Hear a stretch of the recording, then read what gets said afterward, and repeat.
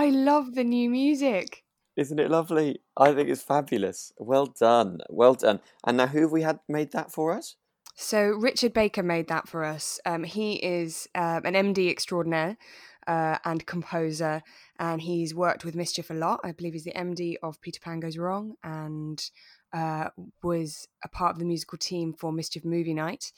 And he made this for us as a gift. Oh wow! Oh, thank you, Richard. So he did the music for Peter Pan Goes Wrong, did he? Yeah. Oh right. So I've been enjoying his music without even realising it when I went off around the country for a couple of months at the start of the year. That's right, listeners. George joined the tour of Peter Pan Goes Wrong just before all of this happened, playing Chris Bean. Yeah, Chris. Yeah. So that's Hook. So did you have to sing the song? I did. Yes. Only the chorus. I Right. only had to learn the words for the chorus because that was the only time I was. If you've seen the show, you'll know the only time that I was ever facing the front of stage. You'll understand what that means if you've ever seen Peter Pan Goes Wrong. Amazing. But yeah, no, I love the music. Oh, brilliant. Oh, thank you, Richard. Thank you, Richard. I love our new intro. So welcome to Archers and Tea. I'm Charlie. I'm George. We're two friends who really love the Archers and would normally meet up to dissect it with a cup of tea and a biscuit.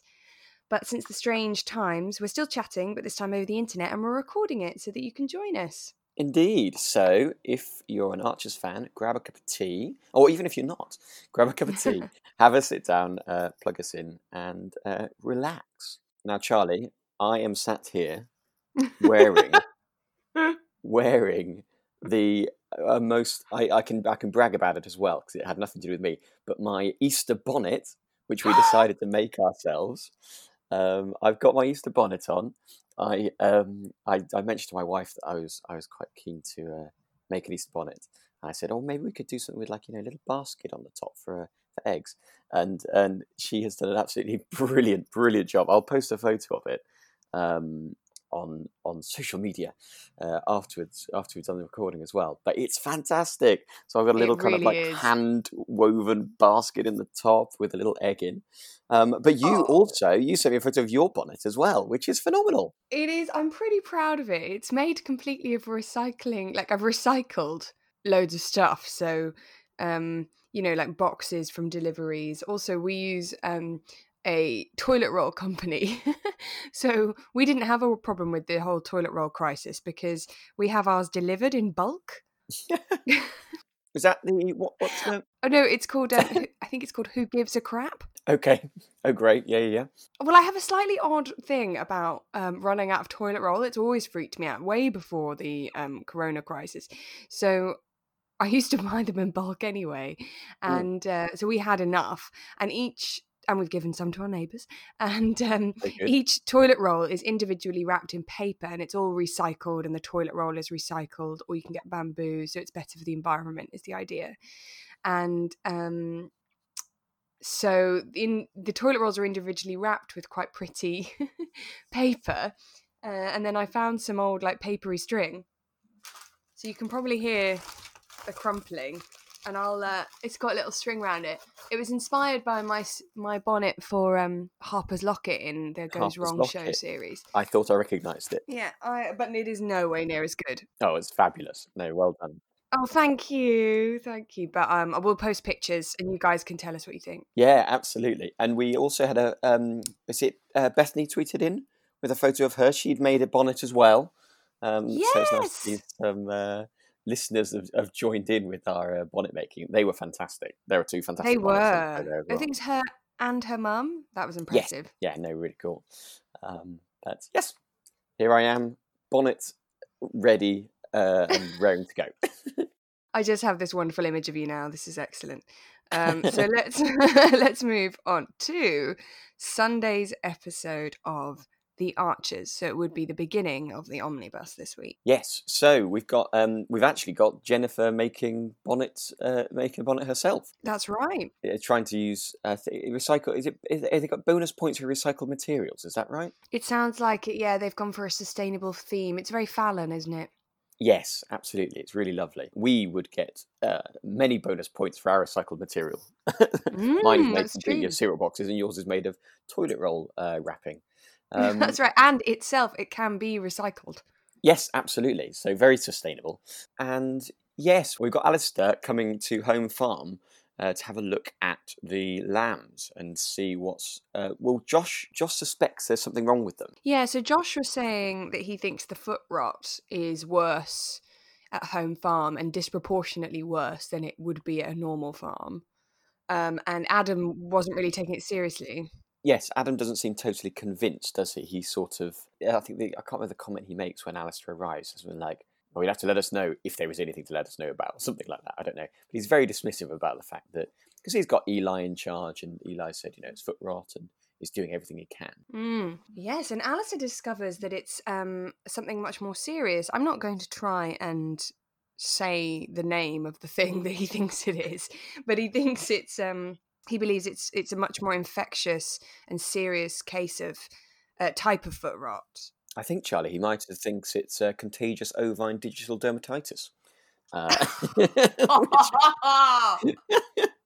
just dropped that into the conversation. Wow, George. If there are any points to be awarded during this podcast, you've got them all so far. But Alistair does say that it's understandable that Eli didn't really suspect that it was anything more serious because it often presents just quite clearly as foot rot, and actually you don't necessarily realise unless you've got maybe a trained eye like a vet that it's something more serious. So now they've all got to be dealt with, and there's got to be a lot more quarantining. And this, it reminded me, so I did know this about the Archers, that the Archers originally started actually as a form of sharing information about farming to the post-war farming community. So I think it used to be much more part of the series in every episode was that they would actually use the drama to be a public information service.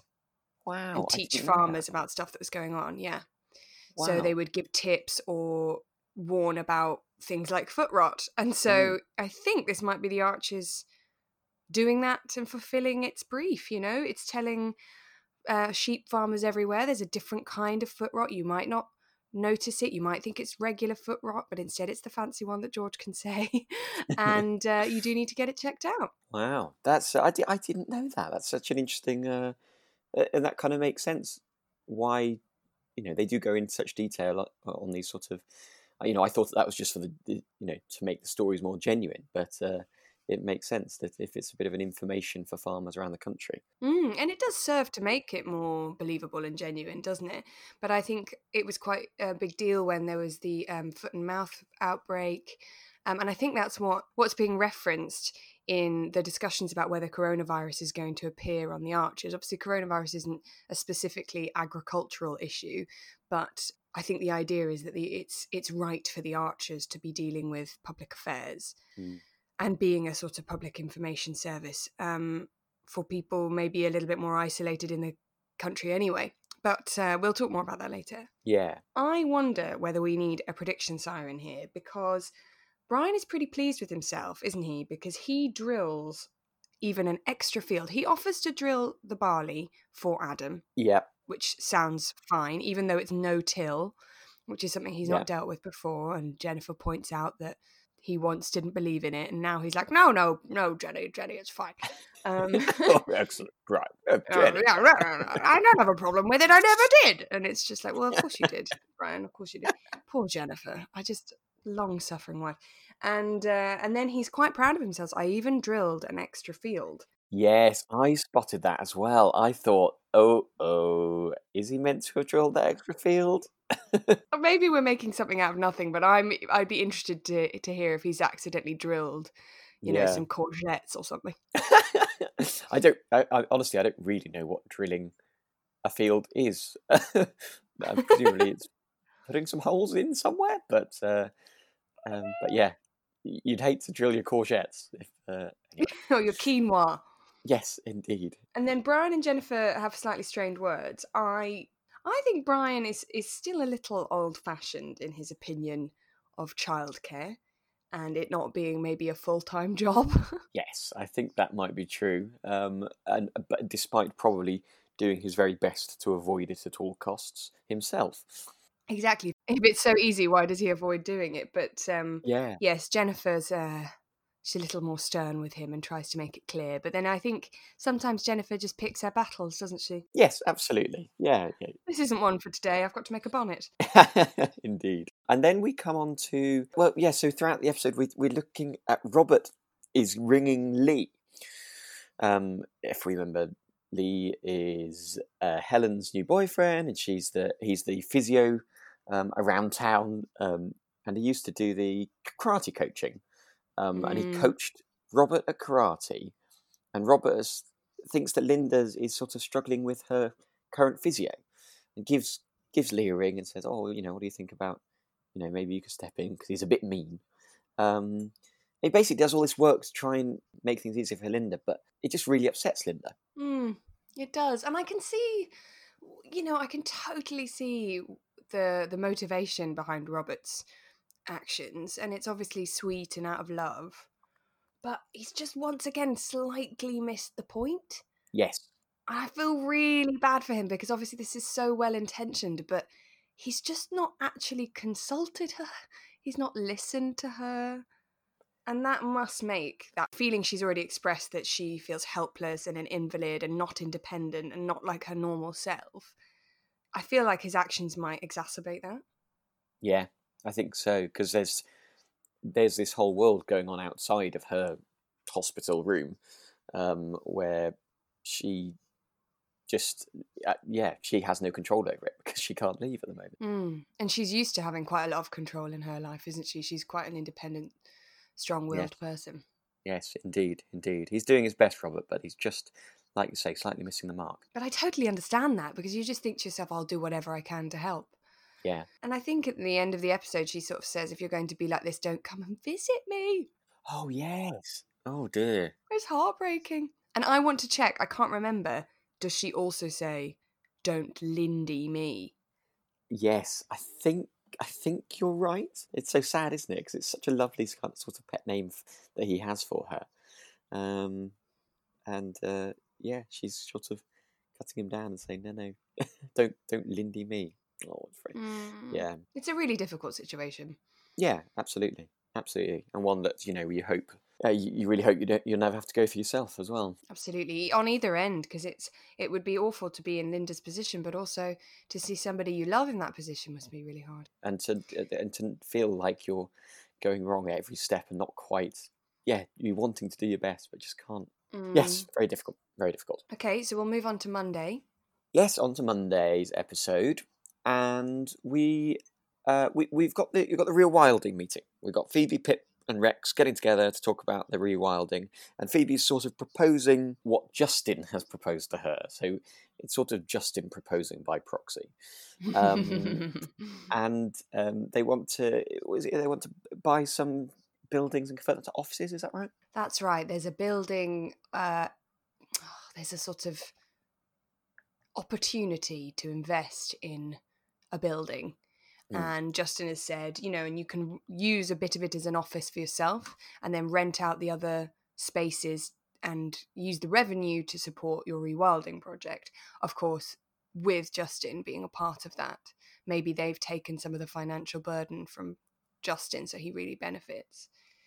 But Phoebe has quite a clever idea, because she suggests to Pip and Rex, who are a little bit still on the fence, obviously that's where Rex lives, but Phoebe has a great idea to, why don't we exclusively rent the spaces to businesses that fit our sort of mission statement, the environmental or ethical projects, small businesses, people like us. Absolutely, which is spot on, and that you feel like that's the right solution, but will require Justin to get on board with that if he's kind of going to be investing. And you do feel like is probably the sort of environmental, ethical companies aren't going to be, able to pay as high a rent as a company that might be on the more commercial side of things. So is Justin going to be happy, charging a lower rent for whatever buildings it is he's investing in, for the sake of ethics. Not sure they're always Justin's top priority. Well, we'll see, won't we? Oh, George, this episode Oh, was excruciating. it wasn't it just? It was awful because Emma, basically, you could see she's sort of been thinking about it. No, sorry, that was saying Emma. I think woke up my Siri for some reason. Don't know why that was. Yes, it was awful because Emma, you can sort of sense she's been building herself up to say something to Ed. She's been feeling it. We've been able to hear it in her voice for the last week, basically since the explosion. And she finally builds herself up, and she asks Ed to go for a walk, and they go for a walk, and she opens up to him. She puts it all out on the line, doesn't she? Yeah. Puts her heart out there. Asks for him back.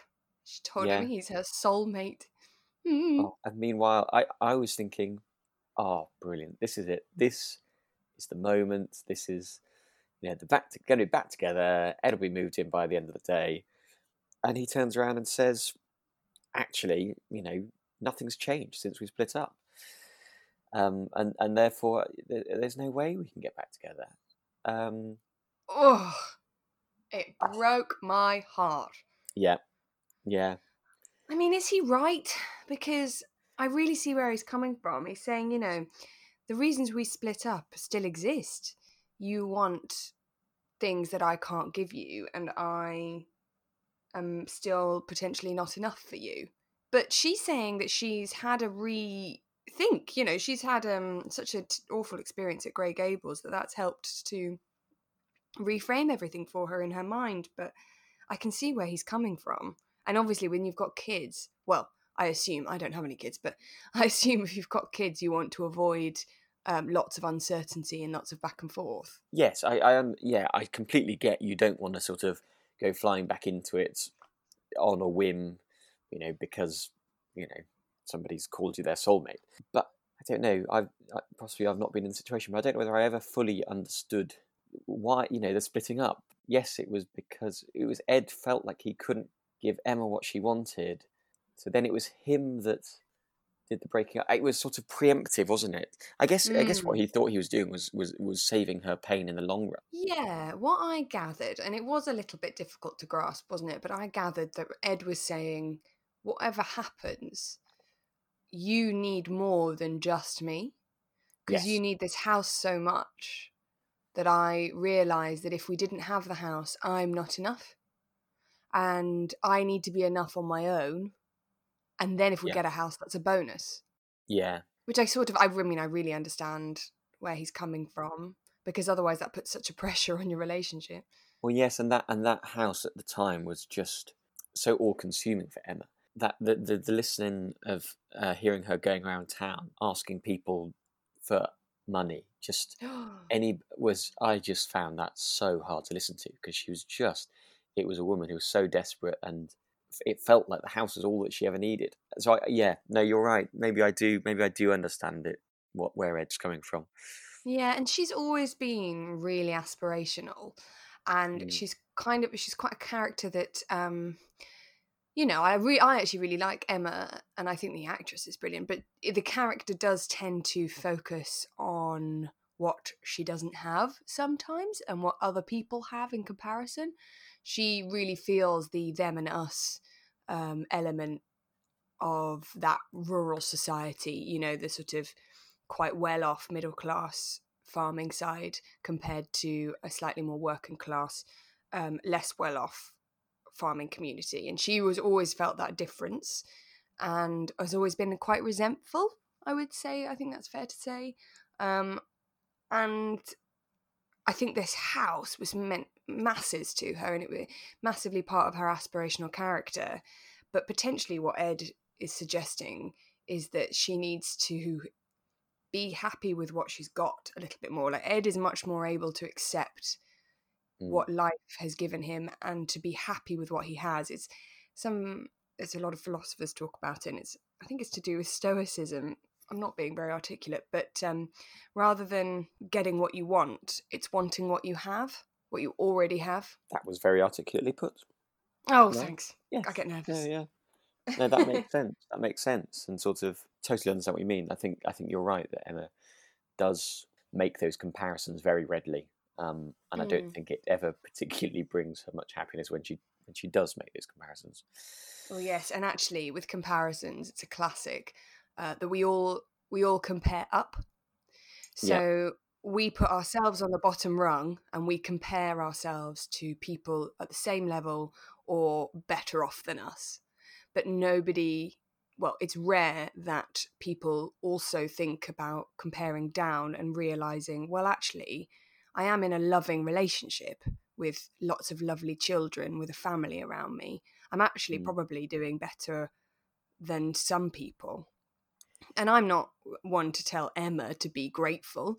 I've not experienced her hardships in that way, but I think it's quite important for all of us to remember sometimes we're all a bit inclined to only compare upwards. Yes, I've kind of had it explained to me before when we're discussing privilege and sort of awareness of what privilege you may or may not have, and I've had it explained to me, sort of like a queue system. So you can, it's similar to what you're saying, is that you can see everyone in front of you in the queue, and that sort of can bring its frustrations. And you think, oh, there's so many people in front of me, look at all theirs.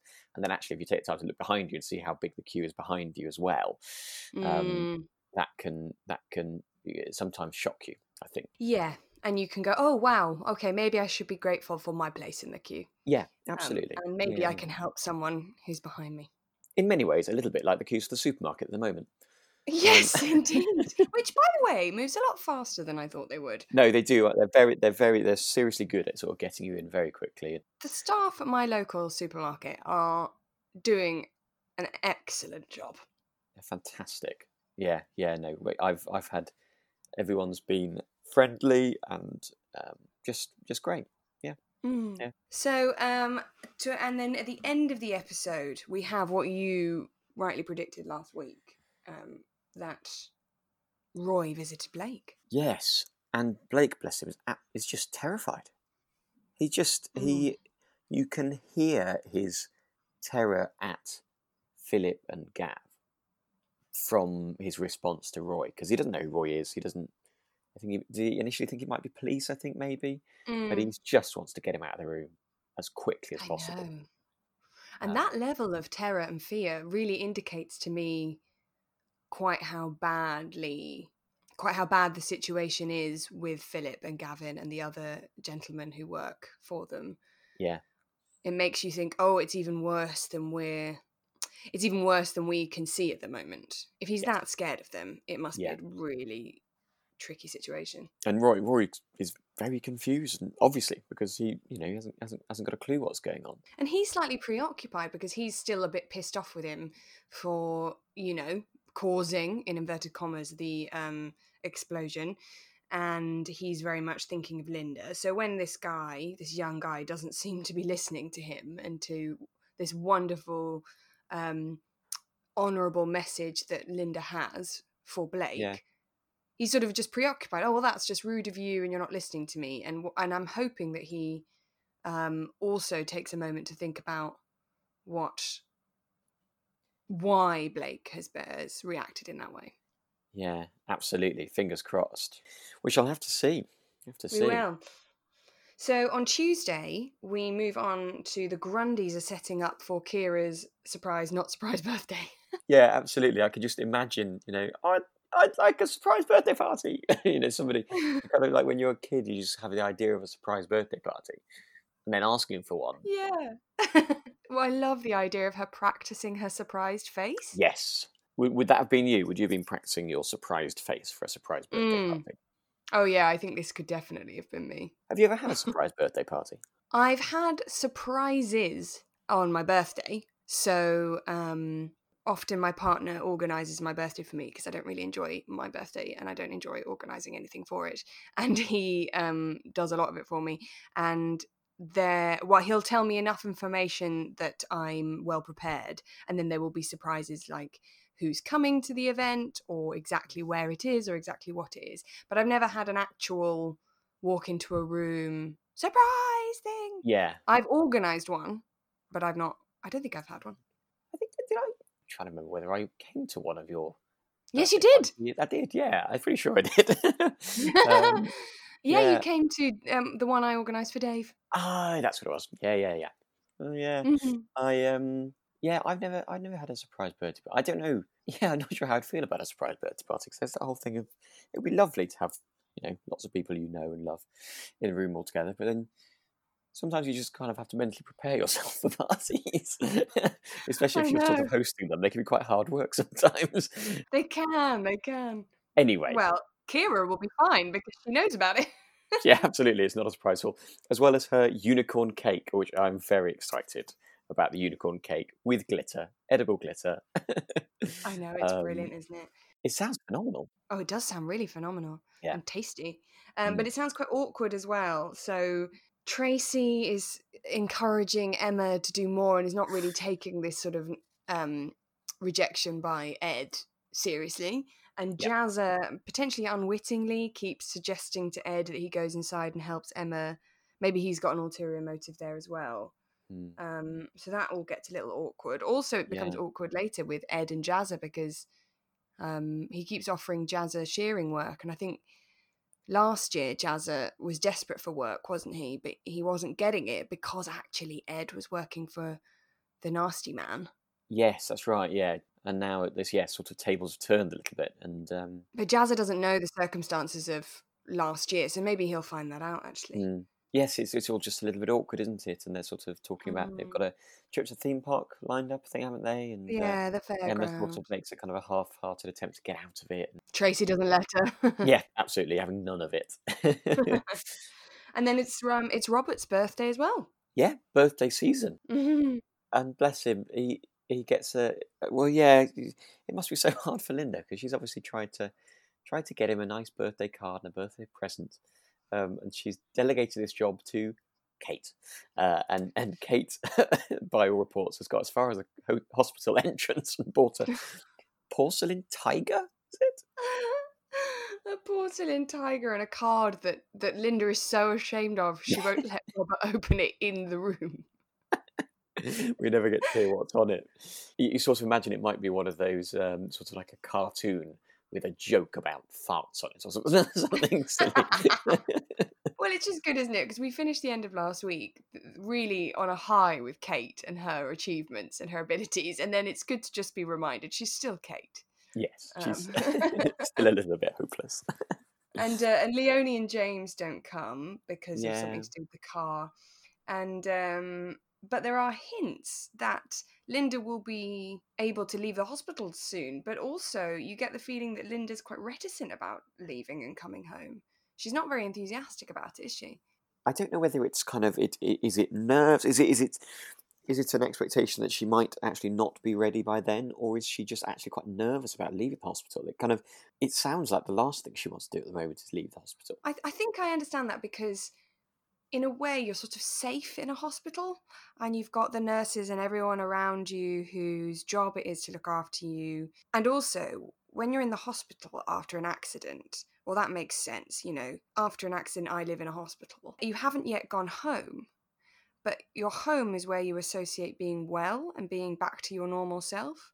So does it make it all the more real to go home but in this new state? Yes, to look in her bedroom mirror Yes. for the first time.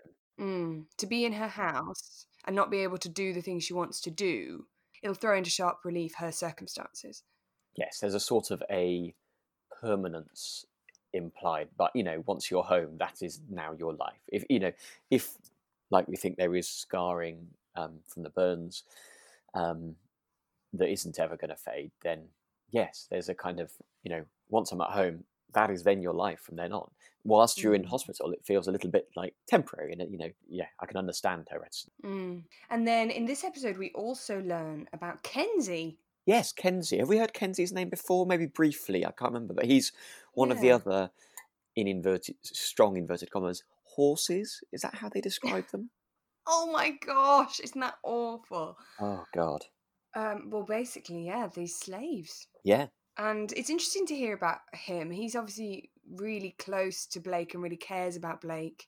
Potentially also it reflects on his own situation if he's worried about how Blake is being treated, because of course that indicates how he would be maybe treated in a similar situation. Yes. So Blake told Gavin about Roy's visit. So Gavin tells Philip, and Philip doesn't seem that concerned about Roy at all. Yes, he's slightly underestimating Roy, because Roy is so, lovely. I think Philip probably feels like there's no not going to be too much pressure from him, because I'll be able to manipulate him if needs be, if he does start. And I hope if it does come to that, he's underestimating Roy. But there's that. Yeah. Philip doesn't seem too fussed about it. Gav's a lot more worried. Yeah, I'm interested to see where this goes, but it does kind of throw up the two different characters. Gavin reacts to things really strongly. He reacts in the moment. He's quite panicky. He's quite gung-ho. Whereas Philip seems a little more rational. But potentially, does that mean he's also a bit more conniving? Yeah, calculated. There's something. I guess those sort of, in inverted commas, baddie characters we've talked about before. You've got two. You've got the kind of the one who's off the wall of violent, openly violent, and then there's the ones that are a bit quieter and they're almost more scary. Oh yeah, they're the ones you got to watch. Yeah, and Philip strikes me as one of those, definitely. Tuesday's episode also had one of my favourite sayings from The Archer, which is "Any road, any road," which Ed is it's great. I don't think I've really heard it anywhere else, maybe, but it's a real Grundy saying that Ed and Eddie both kind of come out with at various occasions. I love it. This is brilliant. I'm trying to slip it into my everyday conversation, but I've not quite managed it successfully yet. I don't know whether you can do it without the accent. Oh, what episode is it that Any Road? Is there an episode where Gavin and Ed actually, I think it was earlier in the week, you have a scene with Gavin and Ed? Yes, because obviously last time that Gavin and Ed saw each other, I think Gav was on a pseudo date with Emma, wasn't he? So Ed's clearly a frosty relationship between those two. And then in that scene, Gavin really overreacted, didn't he? When Ed was just saying, "Oh, great, so you're working back with BL," and he's like, "Yes, why? Why wouldn't I be?" Yes, yeah. Oh, wonder whether Ed's our hero. Whether Ed will put two and two together. Come on, Ed. Oh, I loved it as well because Gavin called him mate, and then as Gavin leaves, Ed's like, "Yes, all right, mate." It's fantastic. Any road. Let's move on to Wednesday.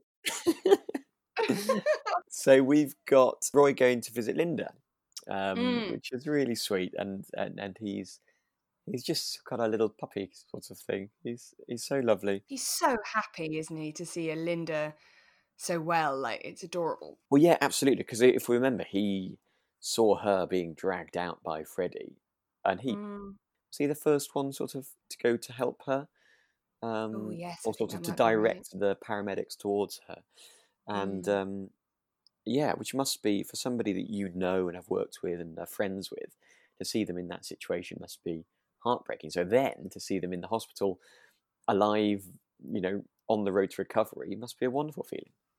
It's quite a nice moment for Linda, actually, where she assumes that his behaviour is due to an awkwardness that Roy feels about seeing her in this situation. And actually he gets to correct her and say, no, I've seen you like this already. Yes. I saw you after the explosion. I'm just so glad to see you well. And it gives Linda a moment to reflect that maybe it's not as bad as it seems. Maybe people aren't as horrified by her appearance as she thinks, and that lots of people are so happy to see her well. I know that might not be a consolation for her at the moment, but yes, maybe she'll realise that in time. And again, she plays down the idea of her going home, doesn't she? Yes, she does, yeah. That second time of kind of, it might not be. It'll be interesting to see what happens with that this week, I think. And then also sort of Roy tells Linda what happened with Blake when he went to visit, and slightly odd reaction as far as he can work out. Maybe they'll form some sort of mystery solving gang with Linda, Roy and Ed, and maybe somebody else going, that was a strange reaction. Because Linda's very clever and she's very astute, and she might have noticed.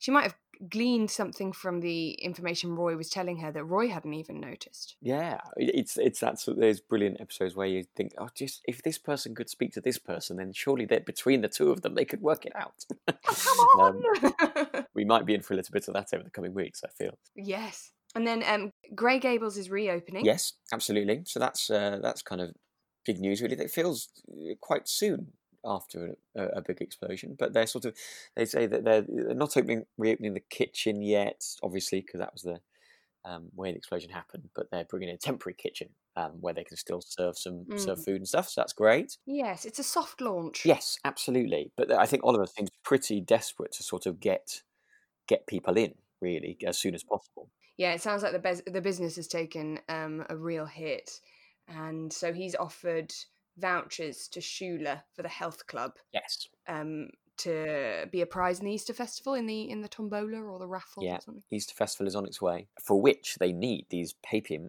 mâché. Am I saying that right? I'd say papier mâché. Papier mâché. Papier mâché eggs. And I don't think we've heard them arrange it, but Shula and Kirsty are meant to be making them. Yes, Thursday night. They've got a date night doing some papier mâché eggs, which Kirsty seems to have forgotten about. Yeah, with everything she's going through. Yes, absolutely. She's kind of a bit all over the place at the moment, so you can't sort of understand it. So Shula's going to have to tackle the eggs on her own. I know, but then she describes what sounds to me like a really, truly delightful evening. I think it's the idea is that it's meant to sound sad, but she says, I'm going to have a bottle of wine, put an old classic film on the telly, and paint papier mâché eggs. And I thought, that sounds ideal. They're fantastic. It is not unlike the evening I spent making my Easter bonnet. There we go. Yeah. What would be your classic film of choice that you put on in that situation? Oh, they'll put you under pressure here. Yeah. So we mentioned last week I would totally love to watch Robin Hood, Prince of Thieves. I'd love to put that on the telly. Yeah. Or Hook. Okay. These might not be classic films in the way that other people imagine a classic film. Yeah. But in terms of classics, I love Sound of Music. I know that's crazy, but I used to watch it with my grandma. Yeah.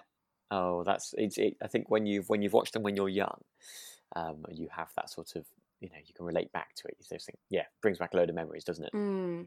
Or like a Disney film? Absolutely. I think a Disney would be spot on, wouldn't it? Would you choose a Disney? Well, my sort of go-to, for anything where I just want to kind of, bit of time watching a film would be Lord of the Rings, because I absolutely love the Lord of the Rings films. Nice choice.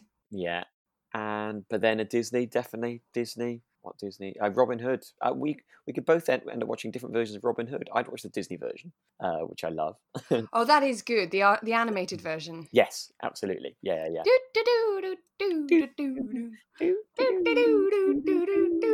I love that one. Slightly different keys. Yeah, sorry about that, everyone. We've gone crazy, right? So back to it. Where were we? Yeah, so she's gonna stay at home and watch a film and make papier-mâché eggs, and it actually sounds quite delightful. Charlie Russell ideal evening lined up ahead of her. Fantastic. Yes. And then we've also got a little scene between Roy and Philip. Yeah, which is it's an interesting conversation, isn't it? I think Philip has dealt with this one very well, annoyingly. Yeah. I think if I didn't know what I know, being a listener, and I was Roy, I would accept probably everything that Philip said. He was very good at acting. The actor was doing like double acting there. Yeah. He was acting being Philip, who was acting. I think it definitely goes back to that sort of conniving, calculated sort of how we described Philip earlier. But then also, the fact that he reckons he can deal with Roy at the moment seems like he probably can. But Roy is preoccupied with the fear and the way that Blake seemed terrified. So it made me a little bit downhearted. I thought, oh no, Roy's going to be thrown off the scent. But I'm hoping that maybe he hangs on to this. Yes, it stays with him. Doesn't let go. Yeah, absolutely. So then we come on to Thursday's episode, which was a Tracy Horriban episode. I didn't used to like Tracy as a character. Obviously, I love the actress. It's not about her. But I found the character a little bit 2D. Yes. Do I mean 2D? Lacking slightly in substance, a bit abrasive, and was sometimes just a bit unhelpful. Yeah. But actually, she's really developed. Oh, yeah. Wasn't there a time when Roy and Tracy got together on a night out. Am I making that up? New Year's Eve. Yes. Oh God. And it was sort of, it became a bit of a comedy thing of, Tracy Horrobin. And like you say, she sort of had been a kind of a, slightly 2D character. Mm. And actually, they've really developed her recently in her relationship with Oliver, her relationship with the actor, and her job at Grey Gables, which is really brilliant. She seems to have brought a lot of positive things to Grey Gables, and even Linda came round to Tracy in the end, realised that she was very hardworking, and in this episode, she is classic Tracy. She's positive, she's fun, but she's still really, really caring. Because when she notices Freddie has a bit of a moment, doesn't he, in the office with the locker, she notices that immediately, and she's extremely patient and extremely kind to him and careful with him, which makes you sort of slightly rest easy knowing that there are people who have got Freddie's interests at heart and they're looking out for him. Yes, I think it's that kind of. I suspect. I might be judgmental here, but I suspect Tracy Horrobin might not have had kind of the best exam results at school, and wouldn't necessarily be judged as being particularly intelligent. But in terms of emotional intelligence and sort of, and she's just so aware of it and so empathetic. I say intelligent more in terms of a school, a classic school education. She clearly is an intelligent woman, and I think I think she's just great energy. I think if you're reopening a hotel after a terrible accident like that, the person you'd want around would be Tracy, just to kind of bring everyone up again. It's like, let's do this. We can do it. Absolutely. I don't think you're wrong in what you said. I think she herself talks about her academic achievement on a date, doesn't she? Yes. And says, "Oh, I didn't do that well at school." But you're right. It doesn't mean she's not an intelligent person. She's emotionally intelligent, but also her outlook on life seems to be pretty. Well, it works for her, doesn't it? And she talks to Oliver about that. She says, I have quite a positive outlook. I think things can be done if you give it a go. It's worth a shot. And she encourages Oliver to fake it till he makes it. Which is great, yeah. But once again, she noticed that he wasn't feeling 100%, and she picks up on it, and she quite kindly and carefully just gives him a little nudge to talk about it. I think something that's really good about Tracy is something that other characters don't enjoy, but it's the way she's not that how to describe it. So basically, we all think it's much more polite and discreet to not press people and make them talk about difficult things or make it awkward. Whereas Tracy's just a bit more like, oh, come on, there's something wrong. Yeah. It's better to talk about it. And I think we could all do with a bit more of that. Yes, she's not sort of held back by societal norms, maybe. She's sort of more happy. Yeah, absolutely. I think you're right. And she's definitely doing that with Emma, isn't she? She's sort of, I think many other people would have just sort of, let it drop and gone, oh no, that's quite awkward now with Ed and Emma. But she's sort of still, she's trying to get Emma to persevere. And because Emma says, oh, look, I put it out there and I've been rejected. And I really sympathise with that. But then Tracy says, oh, stuff pride. You've got to give it a go. And then she gives a really, really good piece of advice, which again, I think is quite stoic, which is we can't change other people. We can't change who they are. We can't make them like us. The only thing we have the capacity to change is ourselves. And she says, you've got the capacity to change you. Don't give up. Yes. But also, I'm wondering whether it will tie into what we were saying. Emma needs to look at herself and think, focus on what she has rather than what she doesn't have, which might help Ed to feel as though he's enough for her. Yeah. I definitely feel like this is not the end of Ed and Emma. I don't know. I just don't feel like it's the end of it. And I think Tracy will be to thank for that if it does ever end up sort of back together. But we'll have to see.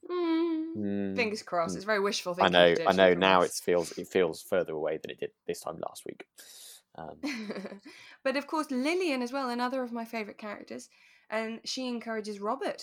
So she sort of says, "Oh, come on, don't worry about the state of your house. We need to sort it out, and you can't bring a bed down on your own." Yeah. And she says, "I'm going to help you," and she gets Freddie to help. Yeah. With the preparation for Linda coming home, she's non-judgmental. Yeah. Absolutely. She's patient. Yes, and she's obviously keen to sort of, help Linda in any way as possible, because of how things were with them, at the time of the accident. And yeah, kind of gets Freddie involved. It's just Robert has his moment here, doesn't he? Where Oliver sort of goes charging over and he says, "Oh, excuse me," it's very clear that area is cordoned off, and finds that it's Robert, sort of just looking at where it happened and where it was that Linda got injured, and Oliver sort of allows him to have that moment, and even recognise the fact that he might need to know, and sort of talks him through. That's the fire exit where Freddie got her out. Which is actually a quite nice moment, really. I don't think I would have thought that would be a good thing for him, but it feels like the right thing that he needs. I know what you mean. I think it's quite natural for people to assume, oh no, you don't want to go back there. You don't want to look at that. Cover your eyes cover your eyes from these things, these difficult things. But actually, it's part of a grieving process. Because even though Linda hasn't died, I think what he might be experiencing is very akin to grief. It's certainly traumatic. And maybe one of the best ways to process that and get through it is not to shield your eyes, but actually to look at the thing and go, okay, so this is where the accident happened. Thank you. Yeah. Because now I'm more able to process everything. Yeah, absolutely. He does also say to Lillian, Robert says to Lillian, he feels he hasn't got anything right recently when it comes to Linda. Yeah, which I can imagine you would feel like that. He's sort of, yes, he's not quite, as we said, he's not quite hit the mark yet. And that must be so frustrating with somebody you love, who you just want to make them feel better, and there's probably nothing he can necessarily do at the moment to make her feel better because of where she is. I don't know.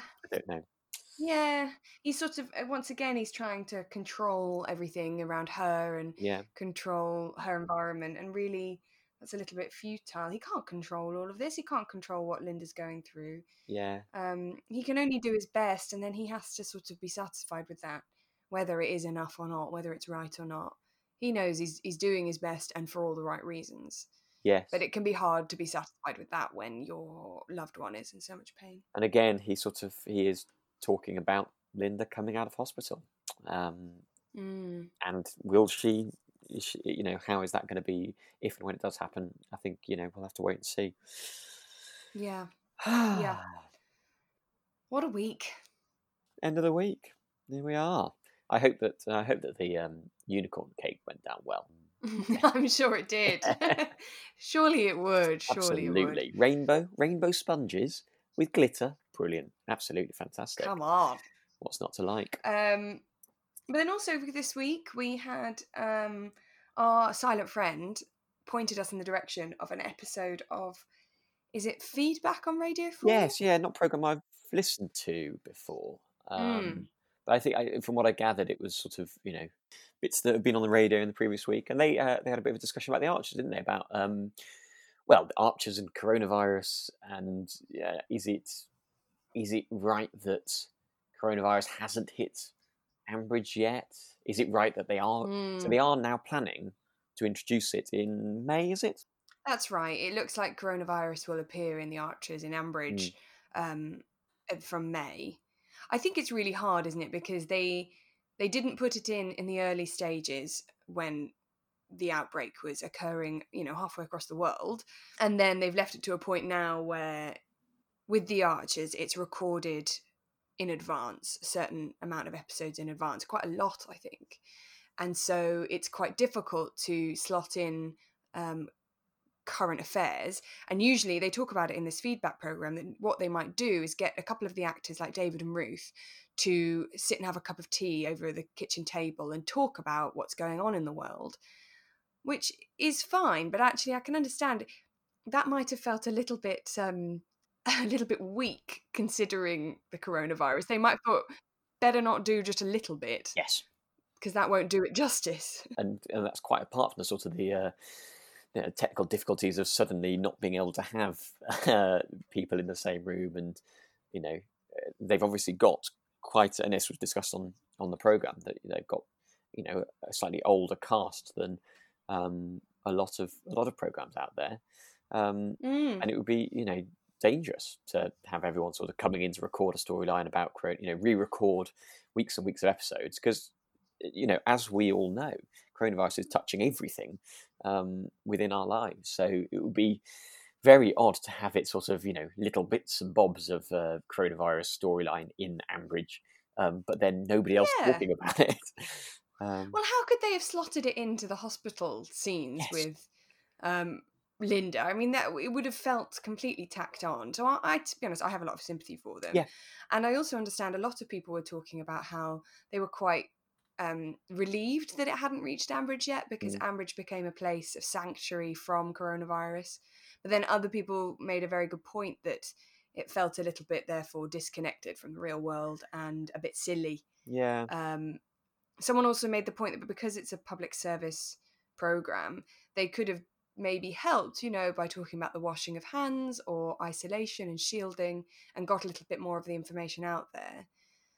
But what's done is done. We can't change the past, so it will be coming in, and it'll be interesting to see how they do that. I think it's going to be such a difficult thing to do, because I mean, I'm finding that the situation is changing so much, if not week by week, day by day, that and it may be that we're in a bit more of a kind of a steadier sort of sense of lockdown or whatever it is. Technically, is it? But I don't know how they're going to manage to kind of keep up to date while still recording episodes in advance. Anyway, it'll be interesting to see. It will be interesting. I also found in that interview they was talking to a couple of listeners, and someone said that they weren't necessarily that happy with the recent explosion storyline because it led to a lot of overacting, which I thought was a little bit unfair. Yes. I think that sometimes people confuse overacting with emotion. Yes. And emotional scenes. I think it's quite a symptom of our slightly buttoned up classic British society. We don't really like it when people get emotional and we say, oh, you're overdoing it. But actually, I think this is personal to me, but I think it's more realistic it's a more realistic portrayal of what might happen, but also that in itself provides a service, because if we keep not talking about things, and if we keep being very buttoned up and stiff upper lip about things, we're only going to keep repressing our emotions even further. Yeah. But that's a very personal thing, because I think it's good to talk about what you're going through. Yeah, absolutely. Indeed. Lovely. Well, that is the week's episode of The Archers. It certainly is. I hope everyone has enjoyed it and had a moment to grab a cup of tea and a biscuit. Yeah, I hope you've had a good opportunity to sort of, let's have a bit of a relax for an hour, take an hour off, whatever you've been doing. Thanks for listening again. And we'll see you next week. Yeah, absolutely. And if anybody else fancies making any Easter bonnets, then send us your pics. We'll be posting ours. Definitely. Lovely. Right, let's sign off with that beautiful music from Richard Baker. Absolutely. Let's go back to it. Bye, everyone. Bye.